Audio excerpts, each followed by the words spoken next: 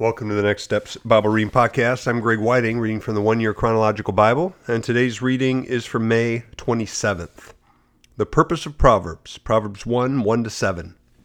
The Proverbs of Solomon, son of David, king of Israel, for gaining wisdom and instruction, for understanding words of insight, for receiving instruction in prudent behavior, doing what is right and just and fair, for giving prudence to those who are simple, knowledge and discretion to the young. Let the wise listen and add to their learning, and let the discerning get guidance. For understanding proverbs and parables, the sayings and riddles of the wise. The fear of the Lord is the beginning of knowledge, but fools despise wisdom and instruction. A father's exhortation, acquire wisdom. Proverbs 1, 8-19. Listen, my son, to your father's instruction, and do not forsake your mother's teaching. They are a garland to grace your head, and a chain to adorn your neck. My son, if sinful men entice you, do not give in to them. If they say, come along with us, let's lie in wait for innocent blood. Let's ambush some harmless soul. Let's swallow them alive like the grave, and whole like those who go down to the pit. We will get all sorts of valuable things and fill our houses with plunder. Cast lots with us. We will all share the loot. My son, do not go along with them. Do not set foot on their paths. For their feet rush into evil. They are swift to shed blood. How useless to spread a net where every bird can see it. These men lie in wait for their own blood. They ambush only themselves. Such are the paths of all who go after ill-gotten gain. It takes away the life of those who get it. Wisdom shouts in the streets. Proverbs 1, 20-33. Out in the open, wisdom calls aloud. She raises her voice in the public square. On top of the wall, she cries out. At the city gate, she makes her speech. How long will you who are simple love your simple ways? How long will mockers delight in mockery and fools hate knowledge? Repent at my rebuke. Then I will pour out my thoughts to you. I will make known to you my teachings. But since you refuse to listen when I call, and no one pays attention when I stretch out my hand, since you disregard all my advice and do not accept my rebuke, I will turn and laugh when disaster strikes you. I will mock when calamity overtakes you. When calamity overtakes you like a storm, when disaster sweeps over you like a whirlwind, when distress and trouble overwhelm you. Then they will call to me, but I will not answer. They will look for me, but will not find me, since they hated knowledge and did not choose to fear the Lord, since they would not accept my advice and spurned my rebuke. They will eat the fruit of their ways and be filled with the fruit of their schemes. For the waywardness of the simple will kill them, and the complacency of fools will destroy them. But whoever listens to me will live in safety and be at ease without fear of harm. The benefits of wisdom, Proverbs 2, 1-22. My son, if you accept my words and store up my commands within you, turning your ear to wisdom and applying your heart to understanding. Indeed, if you call out for insight and cry aloud for understanding. And if you search for it as for silver and search for it as for hidden treasure, then you will understand the fear of the Lord and find the knowledge of God. For the Lord gives wisdom. From his mouth comes knowledge and understanding. He holds success in store for the upright. He is a shield to those who walk is blameless. For he guards the course of the just and protects the way of his faithful ones. Then you will understand what is right and just and fair, every good path. For wisdom will enter your heart, and knowledge will be pleasant to your soul. Discretion will protect you, and understanding will guard you. Wisdom will save you from the ways of wicked men, from men whose words are perverse, who have left the straight paths to walk in dark ways, who delight in doing wrong and rejoice in the perverseness of evil, whose paths are crooked, and who are devious in their ways. Wisdom will save you also from the adulterous woman, from the wayward woman with her seductive words, who has left the partner of her youth and ignored the covenant she made before God. Surely her house leads down to death, and her paths to the spirits of the dead. None who go to her return or attain the paths of life. Thus you will walk in the ways of the good, and keep to the paths of the righteous. For the upright will live in the land, and the blameless will remain in it.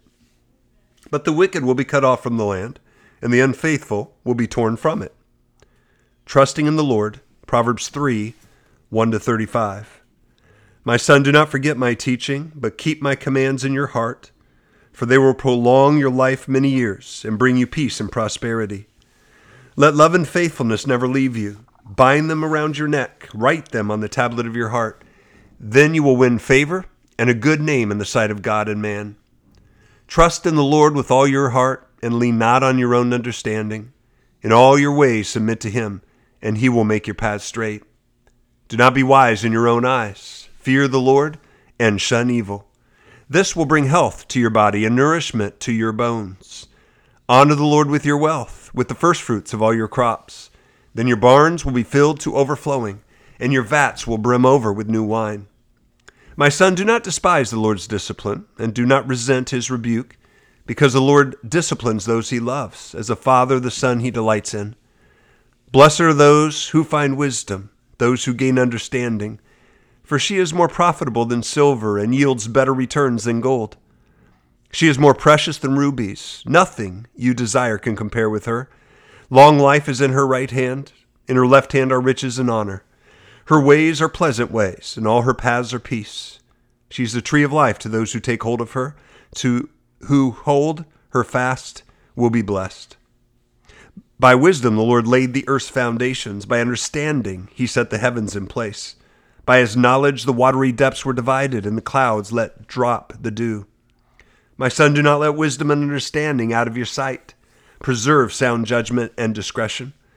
They will be life for you, an ornament to grace your neck. Then you will go on your way in safety, and your foot will not stumble. When you lie down, you will not be afraid. When you lie down, your sleep will be sweet. Have no fear of sudden disaster or of the ruin that overtakes the wicked, for the Lord will be at your side and will keep your foot from being snared. Do not withhold good from those to whom it is due, when it is in your power to act. Do not say to your neighbor, "Come back tomorrow and I'll give it to you," when you already have it with you. Do not plot harm against your neighbor who lives trustfully near you. Do not accuse anyone for no reason when they have done you no harm. Do not envy the violent or choose any of their ways. For the Lord detests the perverse, but takes the upright into his confidence. The Lord's curse is on the house of the wicked, but he blesses the home of the righteous. He mocks proud mockers, but shows favor to the humble and oppressed. The wise inherit honor, but fools get only shame. A father's wise advice, Proverbs 4, 1-27. Listen, my sons, to a father's instruction. Pay attention and gain understanding. I give you sound learning, so do not forsake my teaching. For I too was a son to my father, still tender and cherished by my mother. Then he taught me, and he said to me, "Take hold of my words with all your heart. Keep my commands, and you will live. Get wisdom, get understanding. Do not forget my words or turn away from them. Do not forsake wisdom, and she will protect you. Love her, and she will watch over you. The beginning of wisdom is this: get wisdom. Though it cost all you have, get understanding. Cherish her, and she will exalt you. Embrace her, and she will honor you. She will give you a garland to grace your head and present you with a glorious crown. Listen, my son, accept what I say, and the years of your life will be many. I instruct you in the way of wisdom and lead you along straight paths. When you walk, your steps will not be hampered. When you run, you will not stumble. Hold on to instruction, do not let it go. Guard it well, for it is your life. Do not set foot on the path of the wicked or walk in the way of evildoers.